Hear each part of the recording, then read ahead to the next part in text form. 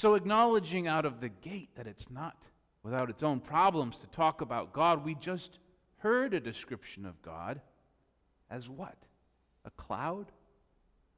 A voice? A voice from all around them? Indicating something about Jesus Christ. Well, the Bible gives us all of this poetry and this metaphor. It gives us words in the absence of words, signs in the absence of signs. It gives us an aroma that foretells the taste of what God might be like, but it's not sufficient. So, like Peter, like all of our ancestors, we come up with our own metaphors, our own phrases for God. Water of life, King of creation, Lord of lords, lover, Holy One, burning bush, tower of smoke, wind against the rocks and the water within the rocks, voice from on high, as we heard today. Also, a face hovering above the waters of chaos, whispering the words that make the world. And Hashem. Hashem, simply the name. This makes skeptical people uncomfortable. I think because they want to pin us down on exactly what we're talking about when we're talking about God. And a lot of the time, the God that they are or we are most comfortable rejecting is a God that nobody really believes in the first place. An old white man with a long white beard and a big white robe sitting on a golden throne. That's not God. That's Gandalf. Lay out on the lawn on a warm summer night beneath the stars. Let your body be the earth. And try to understand for a second that there isn't anything more than a single thread vibrating at different wavelengths. There's only one particle that exists before the waveform collapses and begins to grow at the speed of light. And that is God. And explain why that doesn't exist. Okay. Preachers don't like to get cosmic and philosophical and uncomfortable. It's easier to preach about Jesus. We understand Jesus. And that's what I do. Jesus is simpler. We know Jesus. Born a baby to poor peasants under questionable circumstances, a war-torn country, under assault from a foreign tyrant, a Palestinian Jew living under the rule of Caesar. His dad was a contractor. His mom had a good sense of humor. He liked to eat fish. He liked good wine. And he liked riling up the fundamentalists. I can remember an important piece of advice I was given before my EC, Ecclesiastical Council, which is the $10 word for the speech they make you give before they let you be a preacher. There was a lot of aging ministers at my EC, and I think of them as old wizards. And the second oldest wizard came up to me before the thing, and he said, "Be careful here, Dannison, because I know you."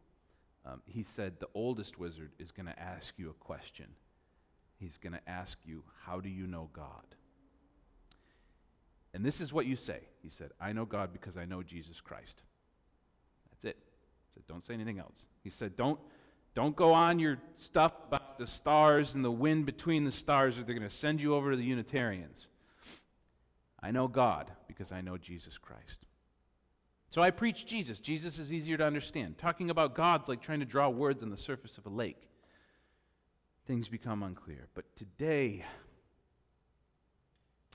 as I am overcome by the pain that I am seeing take place in a nation that is not my own, I imagine God as a parent. Not a parent as a disciplinarian, but as a parent who weeps because all they want to do is draw order out of chaos, and their children can do nothing but destroy. I know a lot of you have chaos in your lives. I know a lot of you have anxiety or depression, or you have both, which I know is a very special kind of hell. But God watches over us God was watching Jesus and Moses and Elijah and Peter and James before God spoke, before God arrested Peter's wild behavior and gave him instruction. Simply listen to my son. God is a parent at odds with the chaos in the world. Here's a Bible verse that we all know. This is I have a high confidence and authority that this is the most well-read Bible verse ever, because it's the beginning of the book. Everybody knows Genesis because everybody's like, I'm going to read the Bible this year. And they start with the beginning because they think that's the sensible thing to do. And they get to about chapter 8 or 9 when the begats begin begatting each other, and then they're like, I'll read the Bible next year. Now, the first Bible verse, and the one that most people know, is this, from Genesis chapter 1, verse 1. In the beginning, God created the heavens and the earth. The earth was without form and void, and darkness was over the face of the deep, and the Spirit of God was hovering over the faces of the waters. And with words, right? The rest of it goes on. With words, God coaxes order out of the chaos and turbulence. There's chaos, and there's God's face above the water. Physicists will tell us that the condition of the universe bends always towards entropy, towards disorder, toward chaos, disunity, toward coldness, towards death. And the bonds between the atoms slowly dissolve. And when we watch the news, we seem to see that playing out before our very eyes.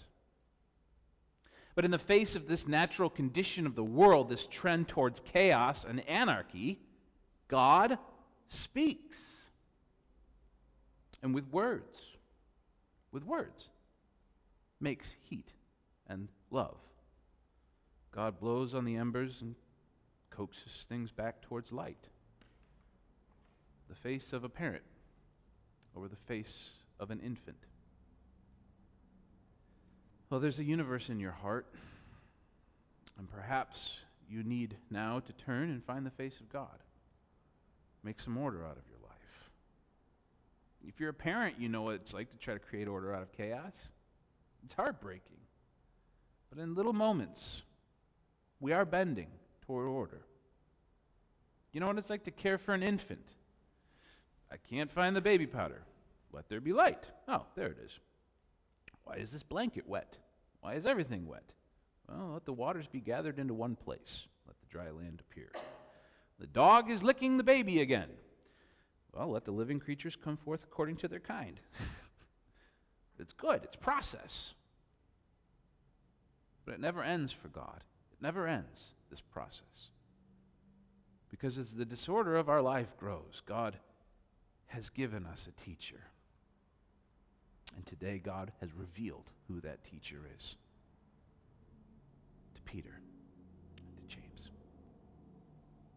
God says to them, to us, God says to Nathan, this is my son, my chosen. Listen to him. That's God's instructions to a world at war, to a world in chaos, to an individual suffering from anxiety, depression. This is my son. Listen to him.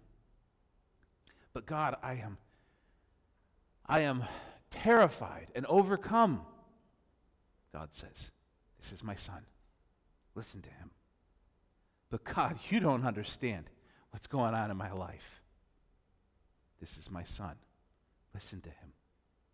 But I'm so terrified to do my taxes this year. I don't even have the motivation to get started. God says, listen to him. Listen to him. God, I'm so unhappy. I just wish things in my family would get better. This is my son. Listen to him. My grandchildren never call.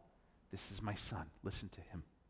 All I want to do is drink beer, watch the news, and watch the world fall apart. God says, this is my son. Listen to him. God gave us Jesus Christ to continue to bring order out of the chaos of our lives. Jesus is the example. Jesus is the way. For Christians, Jesus is our Sabbath. Jesus is where we find rest.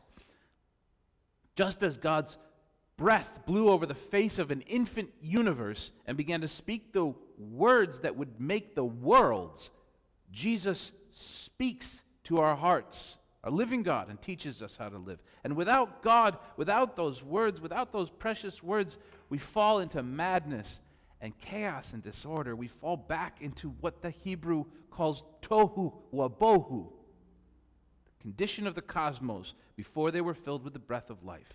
Chaos and desolation. War. War is the utter absence of faith.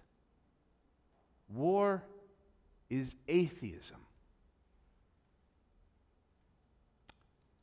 The chaos of our communities, our nations, and all the little gods out there vying for our attention, there's no order there. The God whose breath is the force that fills creation has called for the healing of the world, the reconciliation of every single human being. That God, the true God, has sent the person Jesus to show us the way to live, the way that defies anxiety and chaos and war. And He is our heritage and our peace and our salvation, and He is our future.